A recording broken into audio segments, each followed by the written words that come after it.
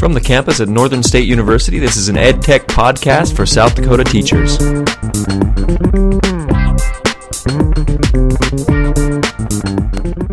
Hi, Dr. Frankham here for another episode. What we're talking about today is something that we had talked about in my class in educational technology and distance teaching.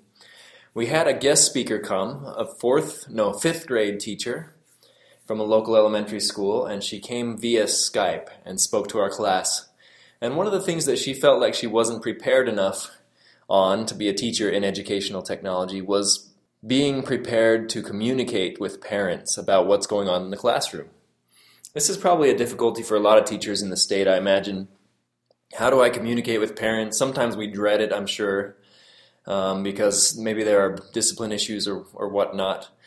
But there are a lot of technological tools that can help us to communicate better to our classroom. And one of the questions that teachers often have as they think about communication tools, some of the most common tools, and one of the questions teachers have is, should I create a class website or should I create a class blog? It's an age-old question. People have been asking it since the days of the cavemen.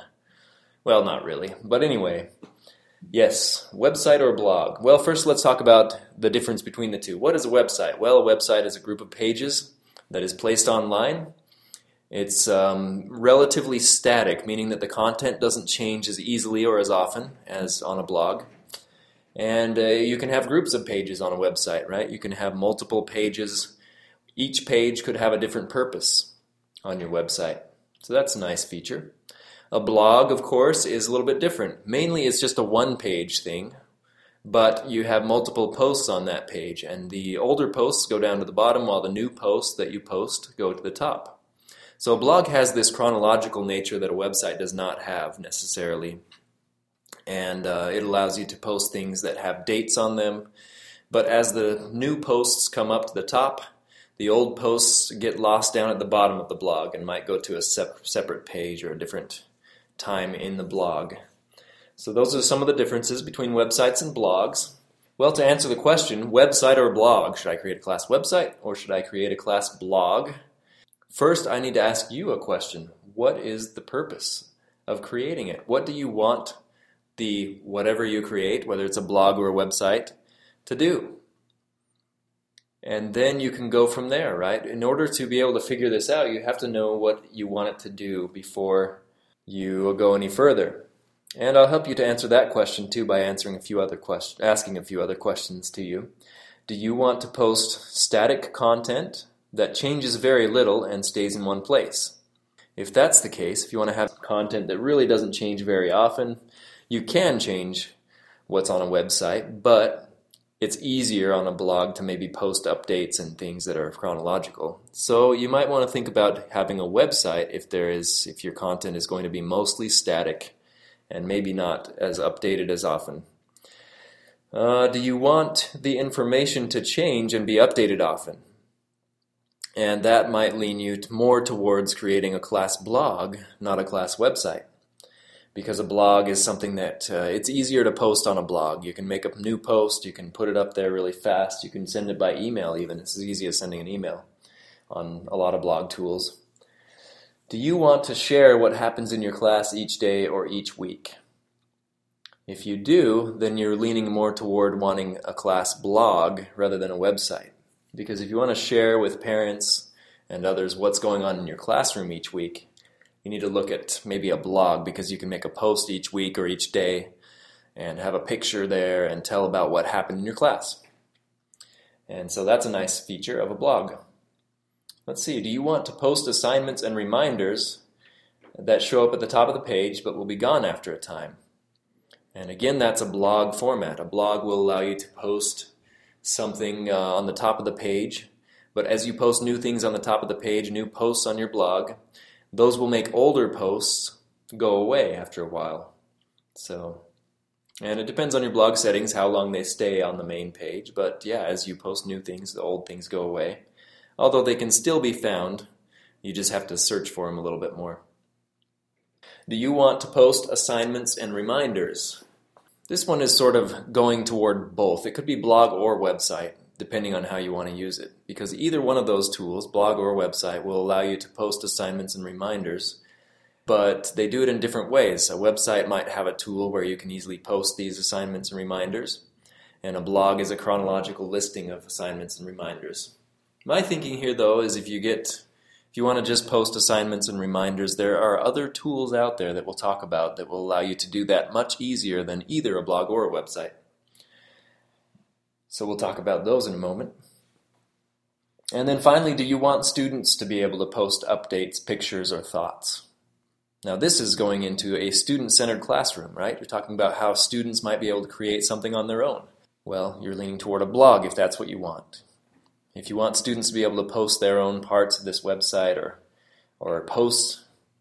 if you want students to be able to post updates, pictures, or thoughts, then you're leaning more toward this idea of having a blog where students can log in and then post and maybe even comment on posts and so forth.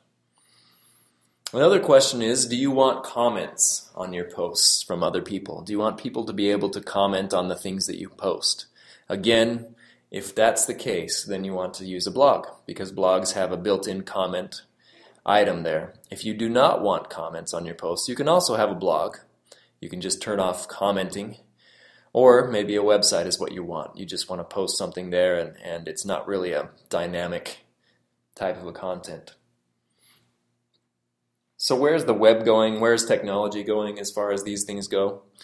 Well, the web is going more the direction of a blog, where one can post new posts very often, share things about what's going on, and it's a very dynamic way of viewing things. Things change quite often in blogs. And that's the way the web is really going, but that doesn't mean that that's how you have to go for your class. There are also very valid reasons just to have a website that's more static and only updated every once in a while. Okay, so I think I mentioned some of the things about blogs and websites. Let's talk about some of the alternatives to these approaches to even a blog or a website. What are some alternatives that will help me maybe communicate with the parents and students in my class? Of course, there are alternatives such as a Facebook account and being friends with students or other parents on your Facebook account, or a Twitter account, something like that, a social media account in which you are connected to parents and friends and students. Although you do have to be careful with these. If you do have an account where you are connecting with students and parents, make sure that you only use that account for those purposes. Don't use it for political or personal types of posts. Because of what can happen, well, there's a lot that can happen. Teachers have lost their jobs over this type of a thing, as I think I've mentioned before. Here's another alternative. Why not have a website with a blog as a page on the site? There are some popular tools that I'll mention in a minute that will allow you to easily create a website, and then as one of the pages on your website, you can have a blog page. And that will allow you to do both, right? You can have static content on the web pages that you create with some of your favorite links maybe, or some of the favorite things that you want students to always know, or parents. And then you can also have a page there that will be easily updated every so often as a blog. Another alternative is to have an online photo album. You can have albums, you can share pictures with others online. And there are some tools that allow us to do that as well that I will talk about. So if you want to share about what's going on in your class, maybe an online photo album would be a good tool there. And you can point parents to that tool and they'll be able to see those.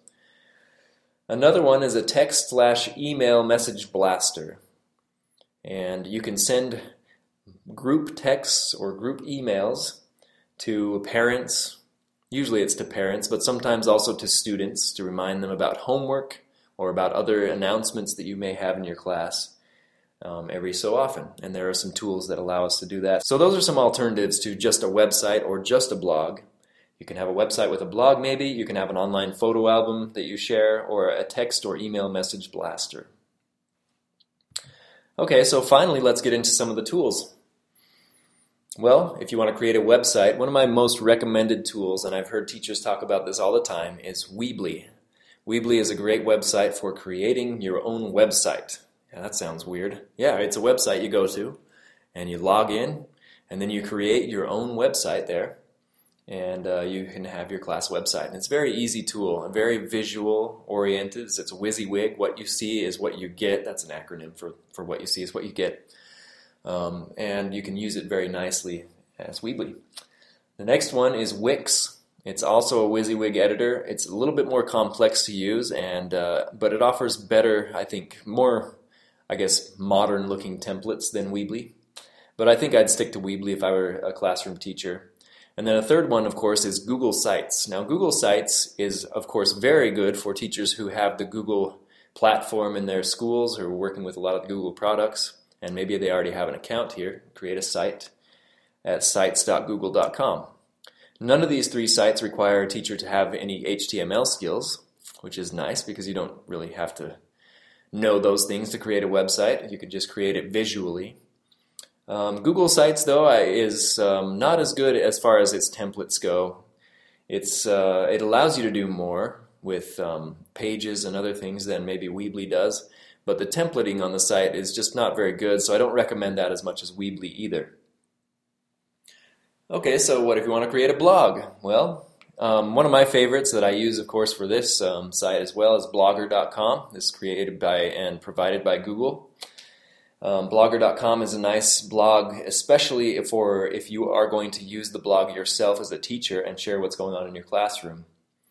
If you want a blog where students can post and to participate, that has some more features that might keep internet predators away and commenters and so forth that you might not want, there's a good site called kidblog.org, and that will let you actually create an account, and then it makes it easier to create accounts for all of your students to be able to post to that blog as well that you create. So that's an alternative to Blogger. And so those are the blog tools. If you would like to do maybe an album, an online photo album for photo sharing, you could use something like Apple's iCloud or Picasa, Google's Picasa photo album features, and those will allow you to take pictures and very easily and automatically post those online for parents to view. Now those are limited to only pictures though, so there's not much more you can share besides just pictures of what's going on in your class. But what is nice about those is that you can share an album such that only the parents or whoever is invited can view the pictures. If you want a tool for all-around classroom management, there's a great tool called ClassDojo. And ClassDojo allows you to record interactions with your students, like if they're paying attention, if they're participating more or less. You have a list of your students, you can add different things into each student saying, he paid attention, he participated, oh, this student did not do very well today, wasn't listening, didn't follow directions, those kinds of things. And in fact, ClassDojo helps you communicate with parents too, because with those updates that you make, those are actually shared with parents as well if you want them to be. And what's interesting in ClassDojo is they have a new feature called Class Story that is like a class blog, basically. So if you keep a record of your students and so forth in ClassDojo, you can add on a blog and share pictures and share text about what's going on in your classroom, and it will automatically already connect with the parents that you have in your ClassDojo account.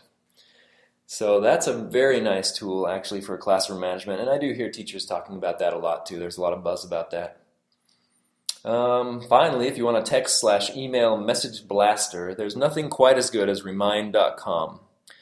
And so Remind.com allows you to sign up a class and create an account for your class, and then have parents and or students sign up. And as they sign up, they share their maybe they want email or maybe they want texts. And they can choose which one they want. And whatever they choose, they put in their number. They don't never see your number. You never see students' numbers. It just keeps track of them all at Remind.com. So that anytime you send a message, it will just blast out to all those who have subscribed to your class. So you might send a message saying, well, the worksheet is due tomorrow. Don't forget to bring it in. Don't forget to bring your musical instrument, whatever it is.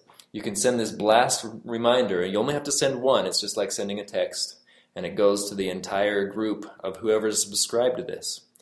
So the only trick there is getting enough parents and students to subscribe to the service so that they will get your texts or emails and your message blasts that you send out. So those are some wonderful tools for communicating with your students and parents and others. So going back to the age-old question, website or blog? And the answer really is, it depends, right? But hopefully some of the information we provided for you will help you to decide whether you want to have a classroom website or a classroom blog. Thank you for listening, and we'll see you next time.